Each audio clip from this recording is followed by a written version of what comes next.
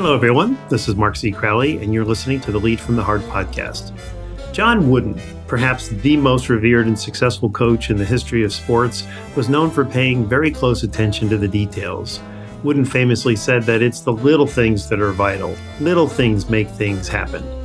And some of you might even recall that Wooden even went so far as to teach his players how to put on their socks so they would never get a distracting blister in the middle of an important game. So today, in light of John Wooden's great wisdom, we're going to talk about managing the details. And we're going to specifically focus on some small but mighty leadership practices that are proving to produce more engaging, successful, healthy, and human workplaces, not to mention very appreciative employees. So my guest today is Erica Keswin, a workplace strategist and author whose new book, Bring Your Human to Work, 10 surefire ways to design a workplace that is good for people, great for business, and just might change the world, was published just this week.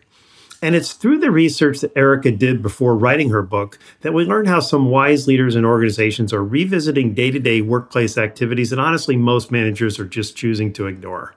And with a clear intention of making their companies more human, caring, and successful, they've thoughtfully reconsidered ways of making meetings more productive and inspiring, not events we all dread, ways of setting clear boundaries on when an employee's workday ends, ways of ensuring people actually take the vacation time they've earned in order to rejuvenate, and ways of ensuring organizational values provide the driving force of employee behavior instead of mere platitudes on the wall. Erica joins us from New York City, where tomorrow night she's going to be interviewed by former Today Show host Katie Couric. And so I'm thrilled we get to speak with her first. And so welcome to the podcast, Erica Keswin. Thank you so much for having me. Well, I'm thrilled to have you, and congratulations on your book. It's coming out tomorrow, I think, right, on the 25th of September. And so it's wonderful to have you just as your book is coming out. So as we get things started, tell us what influenced you to write it, Erica. So I've spent the last 20 years as a workplace strategist, really helping companies improve their performance through people. And as technology was becoming more and more prevalent in our lives, I started to notice another revolution going on at the same time. And I started to see the word human popping up everywhere I went. People talking about the importance of bringing their whole self to work. Millennials, Gen Z, talking about wanting purpose and meaning in work. And I started to wonder if these two revolutions were related. And I decided to embark on this journey to do research, which then turned into this book. And what I have found is that this technological or digital revolution has really inspired the human one. And there are many reasons why we need a more human workplace today. But one of the biggest ones is that millennials, which will represent 75% of the workforce by 2025, and Gen Z are demanding it.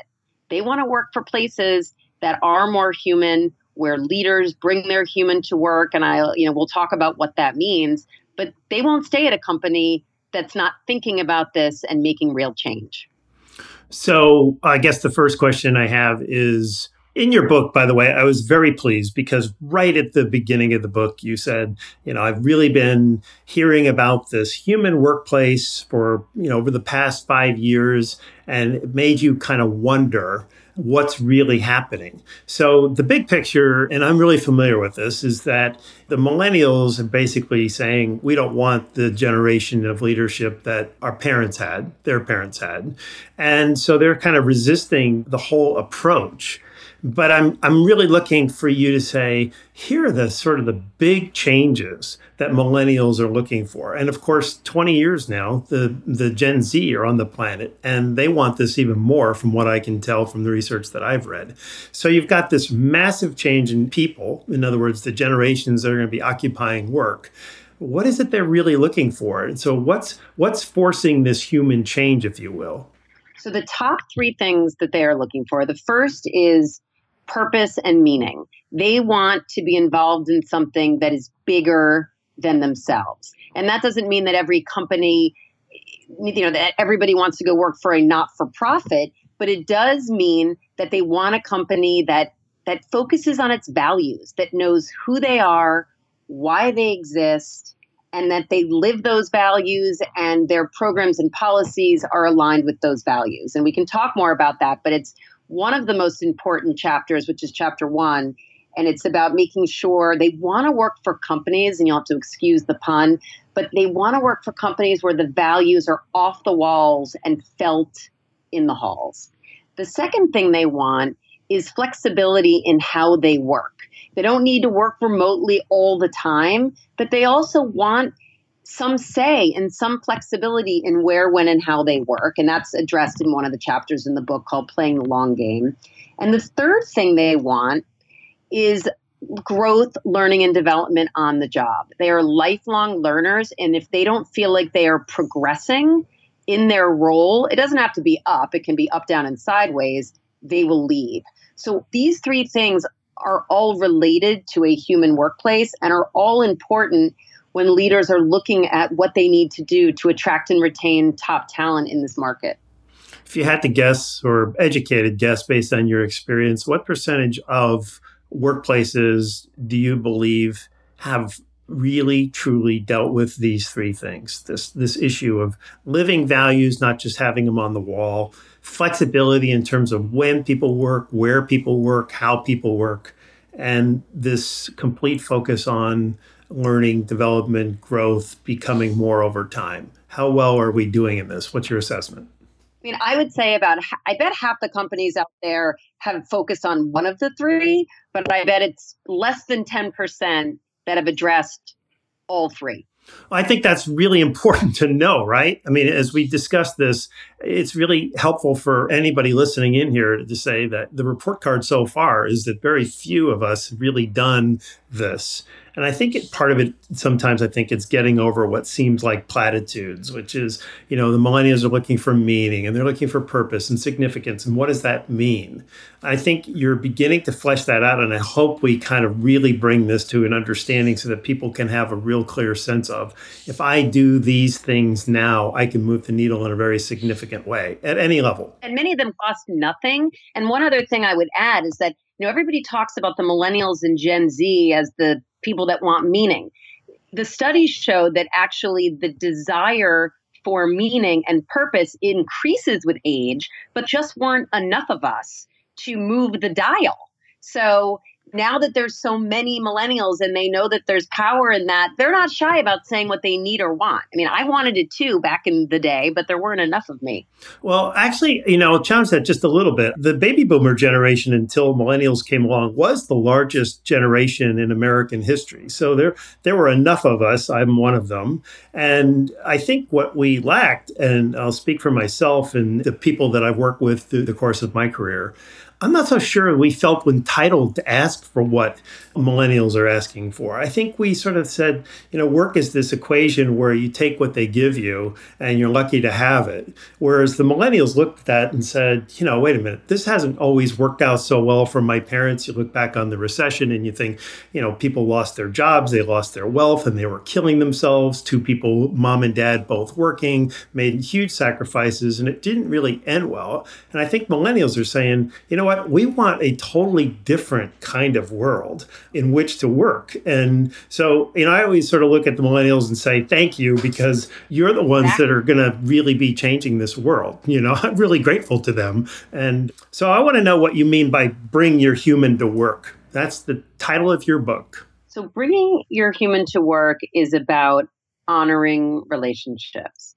And it's about bringing this idea of relationships to the front of mind, so that when you are interacting with a colleague or with a client, or even thinking about your relationship with yourself, you are honoring those relationships. And that could mean anything from thinking about the role of technology. How do we leverage technology in terms of how we communicate? But where, when, and how should I put it in its place? So, for example, I'm running late to a meeting for 10 minutes, great. I'll send you, or I'm running late for this podcast, 10 minutes, I'll send you a text. I'm running an hour late, I probably better pick up the phone. I have an employee who is really upset and one foot out the door, or a very unhappy client or customer. I need to put that idea of honoring that relationships in front of my mind, press that pause button, and think about the best way to honor that relationship.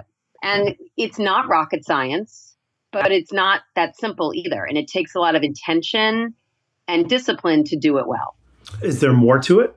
So, in other words, beyond the honoring relationships. By the way, my son, when he was in college, sent me a text for my birthday, and I said, "Don't ever do that again. Pick up the phone and call your dad." So, I get that there's sort of choices that we need to be making, and I think you're implying that we don't always do that very well. We sort of are a one-trick pony. We either text all the time, or email all the time, or very rarely call all the time. Is that what you're saying?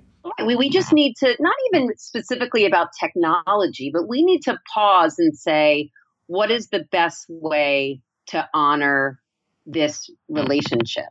And, in terms of, is there more to it? I mean, I've broken it down into 10 different chapters and 10 different buckets and 10 different ways to think about doing that and curating those relationships and connections. And the reason why this is coming up more and more now goes back to where we started the conversation around this digital revolution, because before we didn't have a lot of choices in how we interface and interact with people.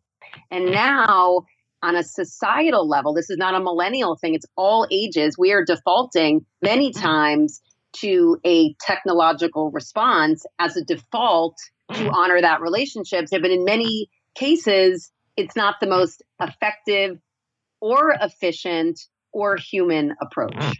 So one of the things, I too have heard this expression, more human workplace. And it's not generally language that I use, but I definitely understand it conceptually. I wonder if you think there's a shared understanding. So when people say we want to be more human, do we all think it's the same thing?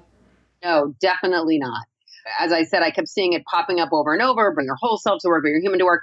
One of the reasons why I wrote this book was to provide a guide and a roadmap of what it looks like, why it's important from a bottom line science perspective, and then how to do it. So I think that people don't know what it means, but even more, they have no idea how to do it. Well, we're going to dig into this in a second, but I guess I'm wondering also if the shared understanding, if there is some, if we collectively all think that it's the right thing to do, or do you think that there's pushback?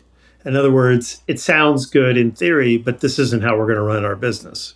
I think that it's the former. I mean, I think that I don't get a lot of pushback. Oh, I want an inhumane workplace.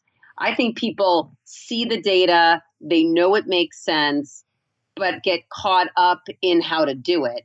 And I also think that we don't need across the board 100% shared understanding, because at the end of the day, for your particular company, it will come down to what are your values? What do you truly stand for? And your definition of a human workplace in an ideal world is aligned to those values and will look somewhat different from mine. Well, I'm going to ask you another question in terms of estimating where we are as a society. And we've got an audience in 87 different countries. So expand this as much as you can. When you advocate for values, meaningful values, meaning this is what we aspire to, and this is who we intend to be, what do you think is our success rate in marrying the execution of those values? So you said it for a second ago, well, I don't think anybody wants to have an inhumane workplace. I think that's true, but the execution oftentimes creates one. So how are we doing in terms of creating values and living them as an organization? This is one example, but I think it's representative. I spoke at a conference last week and I said, okay, by show of hands, raise your hand if your company has a set of values, a mission and a set of values, written down, articulated. Every single person in the organization raised their hand, but one, which was a startup, and they were just getting there. Then I said, okay, now by show of hands, put your hands up if these values are alive, if they're off the walls and in the halls, if people really know what they mean and can see them and feel them. And about a third of the people still had their hands up. So I would venture to say that's probably right. Certainly no more than 50%, but probably about a third of the companies have values that are truly alive and mean something, and they are integrated into who a company hires, how they develop people, how they reward people, all of those different things. So let's say a third to a half, maybe get it right. Okay, it's still not a very high percentage, and it's nowhere near where we need it to be. So I'm wondering, do you have a sense of where most organizations fall down? In other words, do they create values that are just unachievable, sort of ridiculousness, or are they vague, or do they just not get valued within, no pun intended, but do they get validated within the organization in a way that they show up on people's scorecards and people are evaluated for living them? So where's the shortfall? A couple of things. One mistake many companies make is that they have way too many values. So I've worked with companies that have had 10, 12, 14 values. And the litmus test that I often use with companies is called the fork in the road. So you're at a fork in the road and you don't know, should I hire this person? Should I launch this new product? Should I close this deal? And you don't know what to do. Look to your values, and your values should really help guide which way you turn. Now, I will preface this next comment by saying I have not worked with Uber, but Lyft is a company that's in the book, and they have 4 very clear values that are alive in the company in many, many different ways. And when I walked out of the company, I asked myself, I wonder how many values Uber has, just as a comparison, because things were starting to go downhill. And I looked it up online, and they had 14. And so based on, and when the new CEO came in recently, they've been redoing them. And I think maybe now they're down to 8. But it was an interesting contrast to me because clearly with what was going on at the time, and still to some extent was going on with Uber, those values were not driving the right behaviors. Again, no pun intended. Exactly. We're filled with these. I want to stay still thinking about this idea of human and the direction of where you think the world is going. Just by coincidence, a friend of mine on Twitter sent me 2 articles last week, and they have to do with IBM. Our discussion isn't really about IBM, but as their example of what's going on. So the first article was something that I sort of had a cursory understanding of, but I was impressed to hear that Thomas Watson, who created IBM, his belief was that people mattered most to the success of his company. So people first.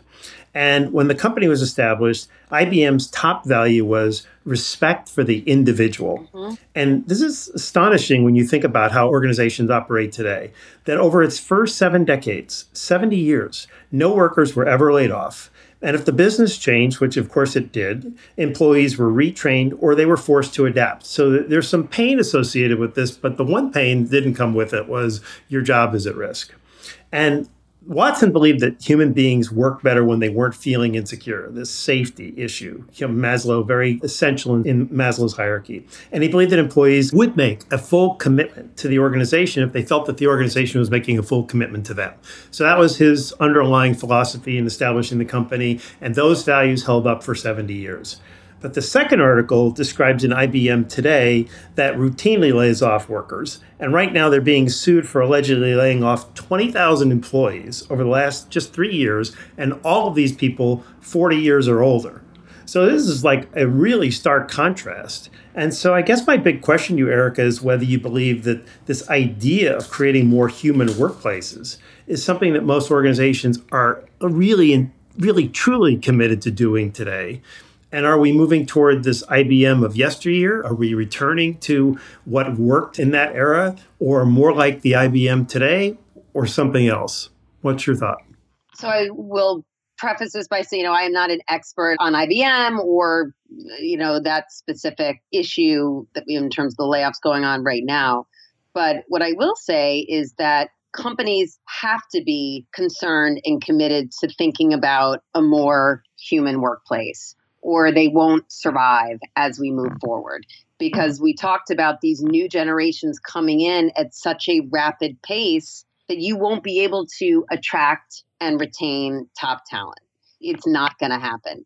I would also say with the rise of the gig economy, there are just so many more options for all kinds of people to work. The unemployment rate is at the lowest it's been in years and years, that this will be critical to not only surviving in the next 10 years, but truly thriving in being able to attract really strong people. What would you say to a cynical leader who said, 6 years ago, Gallup came out with these dire predictions about what's going to happen to organizations if they don't elevate engagement? The numbers aren't significantly better. Job satisfaction, really not significantly better. And yet companies are making record profits, and you are seeing a record number of people quitting jobs. It's still only about 2% of the population that's quitting at any point in time. So they're holding on to most of their people. So what do you say, when's this moment in time going to come where organizations that have failed to really embrace this are going to pay a dear price for it? Well, they may be able to retain most of their employees, but they're not able to retain their best employees. And that's when they start to feel the pain. The minute they start to lose some people that are so critical to their business, a leader wakes up and says, I think we need to do things differently. Or when issues around diversity and inclusion start to pop up, or they get pressed in the media on why aren't you standing up for an issue, whether it's around immigration or, just broader political or societal issues. Like, business is just changing and people want very different things out of their workplaces. So a CEO today has to think and connect all of those dots. And at the end of the day, they're going to do it the best when how they think about all of those issues are connected in a real way back to their values. Very good. And, you made a really clear point there that deserves a little underscore. And that is that high performing, high talent people tend to be more demanding. So those are the people that are more at risk simply because they're looking around saying, if I'm going to contribute to an organization, I want an organization contributing to me, sort of the Watson theory, right? Well, and that's why Chapter 9, take professional development personally.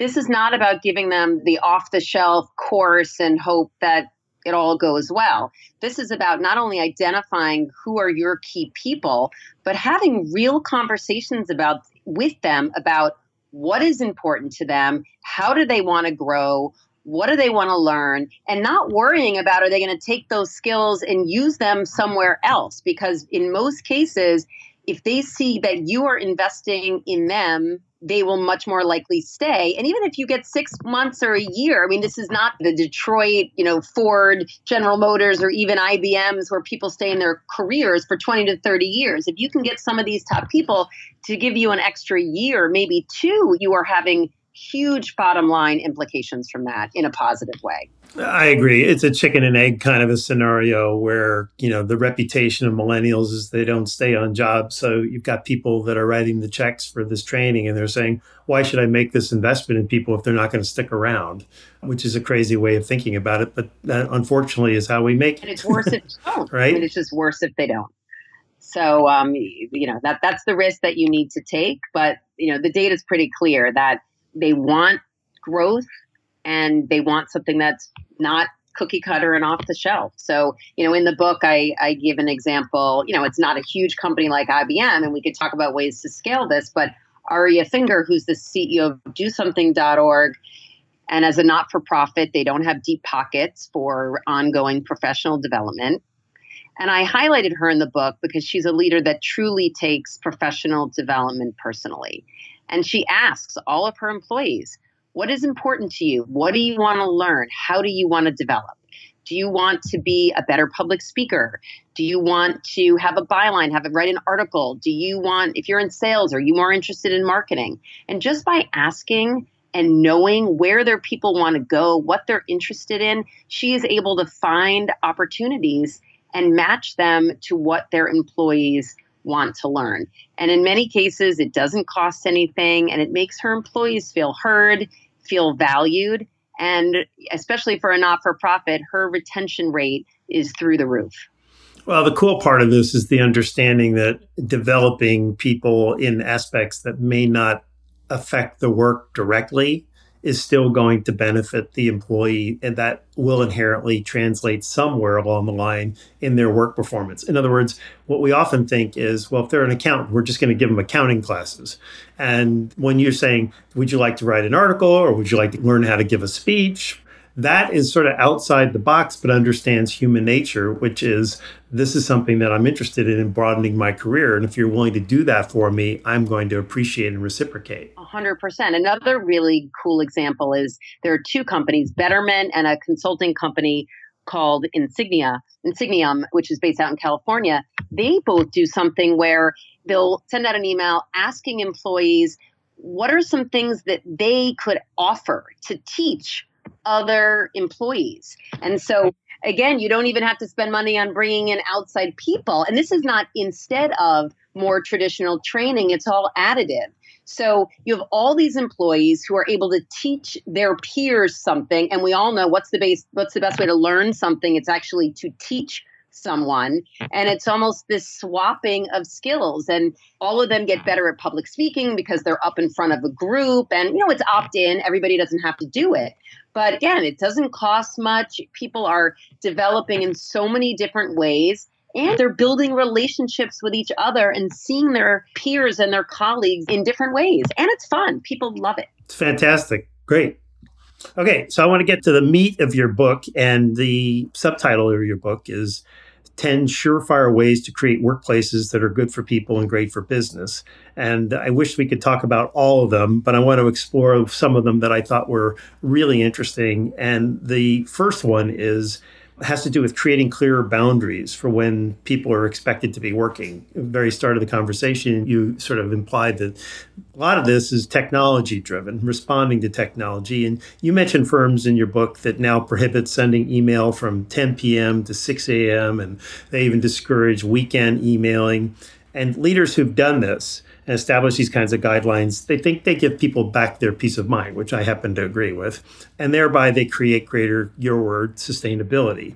So why don't more companies do this? What's your thinking on this? Why have we resisted? And why is this such an outlier idea? Because the leaders don't want to disconnect themselves. So they don't want their employees disconnecting because it would mean that they don't have anybody to reach out to on a weekend or late at night. We are addicted to the technology. The technology is designed to suck us in.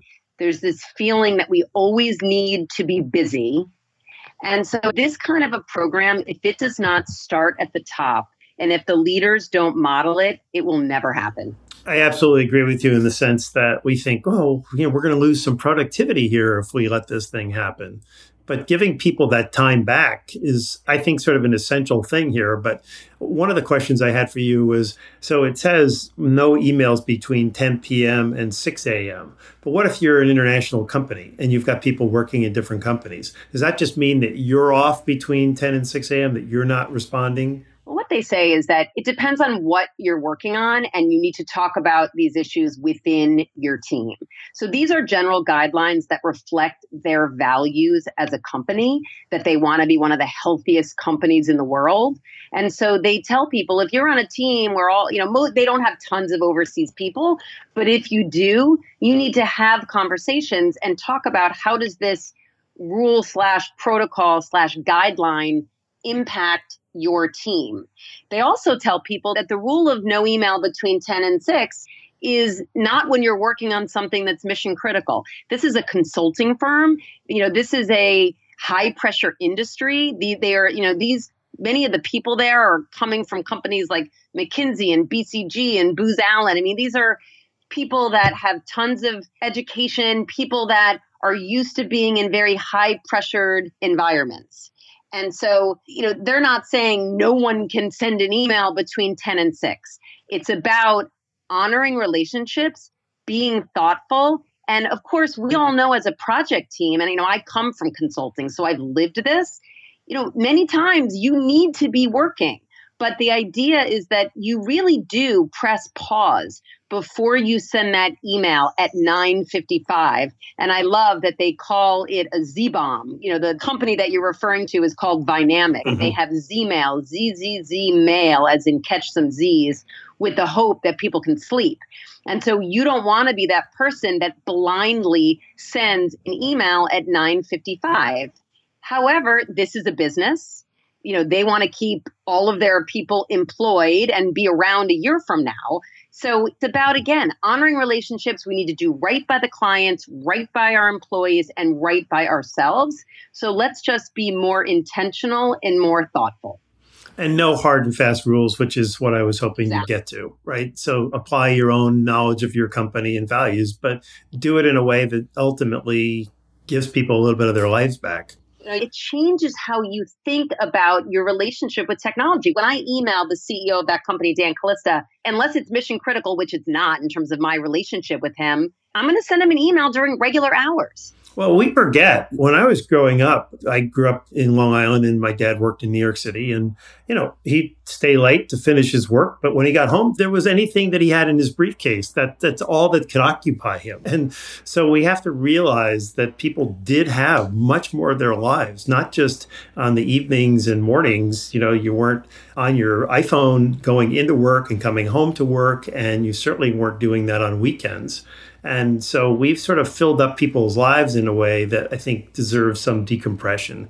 And that's what I liked about this chapter in your book. You mentioned a Glassdoor survey that shows that the average American worker has only taken half the amount of vacation to which they're entitled over the last 12 months. So people get 4 weeks, they take 2 weeks. Why aren't people taking this? Number one, many new companies have unlimited vacation. And I think at first everybody thought that was such a great thing for their business, for their teams. The reality, it's had the adverse effect. There are no rules of the road. There are no boundaries. There are no guidelines. So the first point I'll make on this is that the companies that have adopted unlimited vacation are finding, for the most part, that people are taking less vacation. And sort of that little known fact, the reason why companies are doing it is that they get a tax write-off. And if somebody quits and has a bunch of vacation that they've accrued but haven't used, they don't have to pay people for those days. So while it looks like it's a very human benefit, it actually benefits the companies more. So that's one reason people aren't taking vacation. The second reason, back to the leaders, they're not modeling it. They have to walk the walk. And if they're not taking vacation, nobody else will. The third reason why people are not taking vacation is that goes back to this idea about technology and when to send emails, is that the reality is they feel like, what's the point?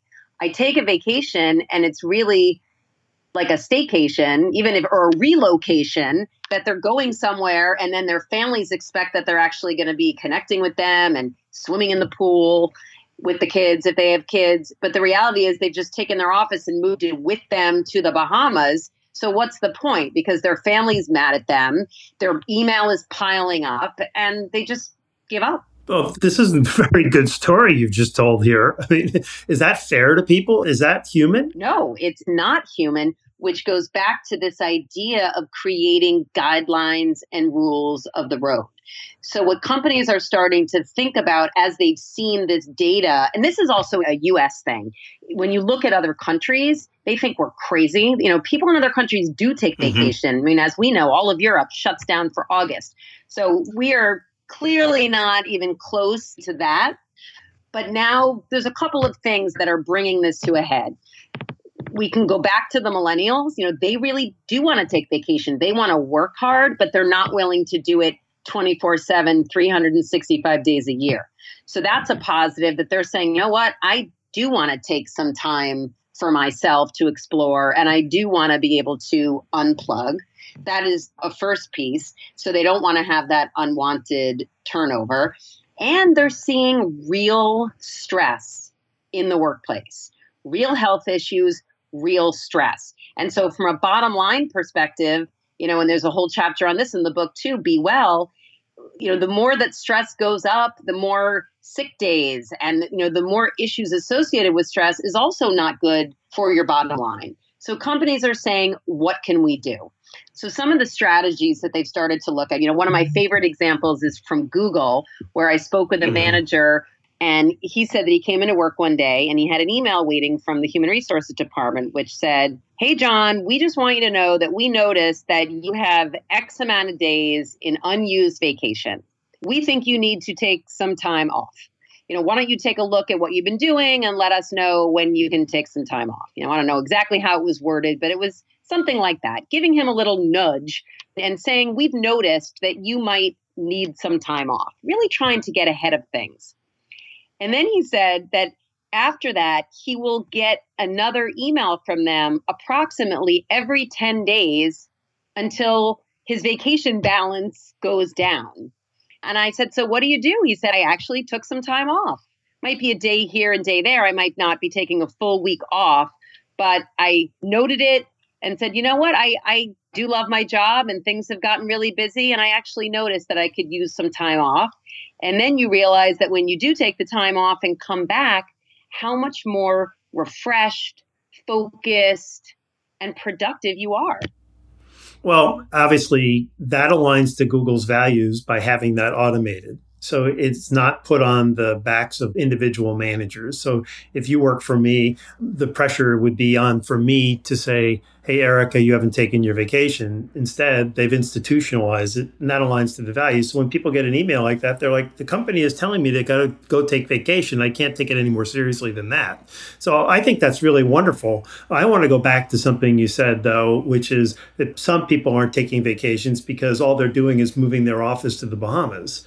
So from a humanity standpoint, from a renewal standpoint, from a diminished stress standpoint, all the points you've been making, shouldn't we be telling people to take vacation and literally take vacation instead of taking your laptop with you and sitting on conference calls and doing emails for half of it while your family's sitting at the pool? Yes, 100%. But if the leaders don't do it, and if they don't say to do it, no one will do it. So not only is it up to starting at the top to make sure that the senior people are doing it, they need to celebrate it, share stories about it. So one of my favorite anecdotes in the book is from CEO Barry Rafferty, who's the CEO of Ketchum PR.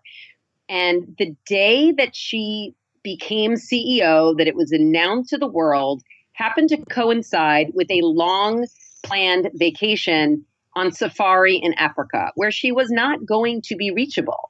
And when she found out that she had been offered the job, she got promoted from within and saw when she was going to take the reins, she just couldn't believe that it coincided with this vacation. She has 3 kids in college. It's hard to find time when all 3 kids could be with them. She decided to turn it into a really positive way to share a message and a value. And one of her own personal sayings, which was, don't leave a vacation day on the table. And that was always a personal mantra of hers. So as a leader, she did an interview and, it's on their blog. She wrote this email to the whole company that celebrated the fact that, the timing may not have been perfect, but I don't believe in leaving vacation days on the table, and neither should you. That's leadership, and that's your point. It really does come down to what people see us do versus what we say. And it sounds like a platitude, but it's absolutely true. I remember I traveled a lot in one of my last positions. And when I was in the office, I tended to overwork. And so a woman that worked for me was there. And I began to get really comfortable with the idea that she was there until it dawned on me that she's working the same hours that I was because I wasn't really giving her permission to leave. Mm-hmm. And it needed to be that direct. I actually had to go back and apologize to her when I realized what had happened. So you make that point in the book, which I think is, we forget the example that we're setting, that people are watching every second. Mm-hmm. I also love, one of my other favorite anecdotes is from the CEO of PepsiCo, who runs the Australia and New Zealand region. And he has a mantra called leaving loudly. And I love the fact that it is a man, because, many times, women, people think of women and they have to leave and pick up their kids, not all the time, but, in many cases, there are stereotypes. So we have to be realistic. But I love that this CEO will say on the top of his lungs, in the office, I'm not going to scream on your podcast, but, I'm leaving. It's 4:00. I'm going to my son's baseball game. Have a great day. And to your point of giving permission, he's leaving and he's not sneaking out the door. He is leaving loudly. Love it. One of the other chapters that I really liked, and I think will help a lot of people, has to do with meetings. And you make this point that people like meetings because they give us an opportunity to connect. That's about the heart. We like to be connected with people. We like to see people, talk to people, be around people. And that's actually a very healthy thing for our well-being. But, and I see this on Twitter all the time, people saying how, I mean, really just kidding, but how they want to like shoot themselves when they're in too many meetings and meetings that go too long and don't have a focus. And so tell us about some of the best practices that you discovered in terms of running meetings that people get what they need out of them, but no more, no less. Well, even when you think of meetings, we need to honor relationships. I mean, it all comes back to that element.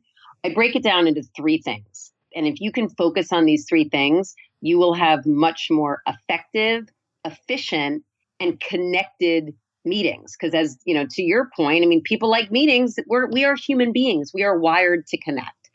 So the first is purpose. What is the purpose of this meeting? There are so many meetings that just continue to happen because of inertia. Well, we've always had that meeting. Well, what is its purpose? We don't have a purpose. Let's cancel the meeting. And, Dave Gilboa is one of the co-founders of Warby Parker. At the end of every week, sits with his assistant and does a post-mortem on his meetings. How did this one go? Was that one relevant? Were the right people there? And really analyzes the meetings so that going forward, he can have ones that make sense for what's going on in the business. So the first one is purpose. The second one is presence. And as we've been talking about on this podcast, we know that physical presence and psychological or emotional presence are two very different things. And we've all been in those meetings where we're sitting around the table and someone says, "Hey, Erica, what'd you think about that?" And I say, "Wait, what?" And I was texting under the table. So not only is that bad for, relationships, somebody might be presenting something and they're really not happy with the fact that I was doing something else. It also impacts productivity because I have to say, "Wait, what?" And then they have to explain the thing for a second time. So bringing your groups together and having a real conversation about being present and what that means and what the expectations are is very, very important. And this isn't in the book, but I did speak with one company that when you're going online to book a meeting in one of their meeting rooms, you can actually check off whether it is a meeting, a laptop's up or a laptop's down meeting. Why not set the expectations before people walk in the door, which is a great use of technology. I love that example. And the last part comes down to protocols, because as I said when we started, left to our own devices, we're not connecting. We can't help ourselves. So we need to make very clear rules of the road. And one of my all-time favorite examples was with Todd Yellen, who is the Senior Vice President of Product Strategy at Netflix. And Todd happens to be obsessed with meetings. And so when he has his product strategy meeting, the first thing he did when he started it, when he got there, was to democratize the process around that meeting. Anybody could come. You didn't have to be invited. Literally, anyone in the company can come as long as you follow these protocols. So number one, no calling in. You have to be in San Francisco to come to that meeting. And as a global company, that may not seem fair, but there are other ways to have a voice and add your ideas and input into that meeting. And so he will have Google Docs set up where you can go in and give your opinions and figure out ways to add value. But his feeling is to really get to substantive issues, we need to be face to face. So once you're face to face, of course, for Todd, you can't have your phone anywhere in sight. So no texting under the table, no "wait, what?" And then he makes sure that people do all the pre-reading. So an agenda goes out. He doesn't expect you to be catching up on what you're supposed to be talking about in that, when you go to a meeting and the first 15 minutes is sort of fluff where everybody's coming up to speed, which if you add that 10 minutes times 8 meetings a day, you are wasting a lot of time. In Todd's meetings, there is no fluff. And one of my favorite parts, which seems so logical, but I rarely hear it, is that we've all been in meetings where our part is done and all we want to do is get up. but we feel guilty that we're going to offend someone if we get up in their meeting. And we know that the reality, it's actually the opposite. That if you stay in a meeting and you're multitasking, that's going to hurt that relationship more. So he makes these rules of the road very, very clear. And he says to people, here's the agenda. Every 30 minutes, we're going to take a break. And please, I beg you, if this next part doesn't affect you, or if you don't need to weigh in on it, please leave. We don't want you to waste your time, and it's not good for you, and it's not good for the company. So he's just such a great example of somebody who thinks so thoughtfully about how to be the most productive and also to have people truly connect on very substantive issues. And then you might be thinking, well, how do the people in the meeting like these meetings? And I thought that, and I asked him if I could speak to some of the people that come to his meetings, which I did. And they love it. They almost feel like they're given this freedom to actually think more deeply. And they're being given permission not to multitask, which in this day and age, I truly think is a gift. Well, just to punctuate this, the idea of getting an agenda out in advance and saying we're going to spend this much amount of time on this topic and this topic and this topic, then people can say, well, when that minute hits and we finish that discussion, I know that I can schedule myself for something else, right? I generally know that within the first 15 minutes, we're going to get to this topic and then I can go. So it gives people more freedom. But I love those ideas, so I'm really glad we had time for them. And I want to transition us, Erica. You're a New Yorker, and I know you love fast action. So this next part of the podcast is built for you. We call this our heartbeat round because what I'm going to do is I'm going to ask you some rapid fire questions and have you answer each of them in a heartbeat. And all of these questions just give us an additional insight into who you are as a person and what drives your thinking, your philosophy. And our audience happens to love this. So please give me the answer that instinctively comes to you. Are you ready? I am ready. The human quality you most admire. Being a great listener. The human quality you least admire. Being a terrible listener. One book that has had a profound impact on your life. Oh, I just read a book very recently that I loved. Actually, you should get her, the author, on your show. You would also love her. She wrote a book called The Art of Gathering, and her name is Priya Parker. I'm a huge connector, and I love to have social gatherings, work gatherings, and it's taking the thought that goes behind those gatherings to yet another level. So I read it, and I was so inspired. Fantastic. Meditation practice, yes or no? Oh, can't believe you're asking me that. No, I try, and I'm going to keep trying. No judgments here. Just wondering. Jets or Giants, Mets or Yankees? Giants, Yankees. One lesson you wish you'd learned much earlier in life? When you think about this idea of honoring relationships, it also includes honoring that relationship with yourself. And I think it's becoming more of an issue now. I just turned 50, and I've now heard from other friends that have turned 50 that when you turn 50, you care less about what everybody else thinks and finally start focusing on yourself. But I wish I didn't have to wait till 50 to figure that out. Hear, hear. World leader of any era that you most admire? Well, I'm in the business mode right now with my book coming out tomorrow. And a leader that I've recently learned a lot about as part of my research is Satya Nadella at Microsoft. And he talks about Western business practices and Eastern business practices. And what I love about him is an article that talked about how he sees this idea of being human as truly a state of being. And that really struck me. Your best synonym for the word heart? Love. The newspaper or magazine you never miss reading? You preface this by I'm a New Yorker, so I do a combination. You don't want to admit to the Post, do you? I love the Post, the New York Post, and then the Journal, Wall Street Journal. Being in business school, I got in the habit of reading that every day, but I have to complement it with the New York Post. I just love it. But I thought you were going to say New York Times, but you're a Post reader. I have the New York Times too, but the New York Post, most people won't admit that. I will admit I love the New York Post. Thank you. That's really where I was going at it. Being a New Yorker, former New Yorker, I get that. So that's your guilty pleasure. It is my guilty pleasure, and I have no shame. I love it. Favorite movie of all time? Sleepless in Seattle. Skill improvement you're working on right now? I would say unitasking. because I, for years, would pride myself on my ability to keep 100 balls in the air. Like people would compliment me on that all the time. Yet with all the research that I've been doing, I know that multitasking doesn't really work. But even though I'm pretty good at it, I do know that it is better on so many levels to focus on one thing at a time. But it's not easy for me. Relationships matter. One piece of wisdom you've taught all three of your children. Relationships matter. Thank you, Erica. That was very fun, actually. And as we wind things down, I wonder if there's any insight in your book or just from your own direct experience that we didn't get to talk about that you want to make sure gets shared. So any final advice on how to most successfully create a human workplace?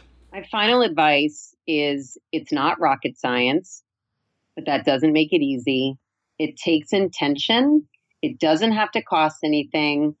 And to focus on saying thank you and bringing the idea of gratitude into the workplace. Because that, at the end of the day, is a big part of what makes it human. Well, with that, let me say thank you. I appreciate your coming on. I'm very excited for you with your book coming out tomorrow, and that you made time to join us on the podcast is just really wonderful. And so on behalf of everyone listening in, I can't tell you how much I appreciate you, and I wish you the greatest success with the book. Well, thank you. I loved it. And your questions were great and thoughtful and really brought so many aspects of this book to light. So thank you. Oh, you're very, very welcome. Give my regards to Broadway. Thanks a lot. Bye-bye. As we close, I'd like to thank you once again for listening in and to make the request that you introduce us to your friends and colleagues who might also benefit from the insight shared by our state-of-the-art leadership guests. It's through word of mouth that we've grown so far, and we are extremely grateful to you for that support. I also encourage you to reach out to me personally if you're interested in providing feedback on what you like and what we might improve. And if you have guests you'd like to recommend, we welcome those names too. You can find me on Twitter, where my handle is @MarkC. You can connect with me on LinkedIn, Mark C. Crowley again, or email me at mark@markccrowley.com. Honestly, I would love to hear from you. And I, of course, want to thank my Seattle-based team, producer and sound engineer Eric Oz and webmaster Randy Yont. And I leave you with my constant reminder that when you lead from the heart, your people will follow. This is Mark C. Crowley signing off for now.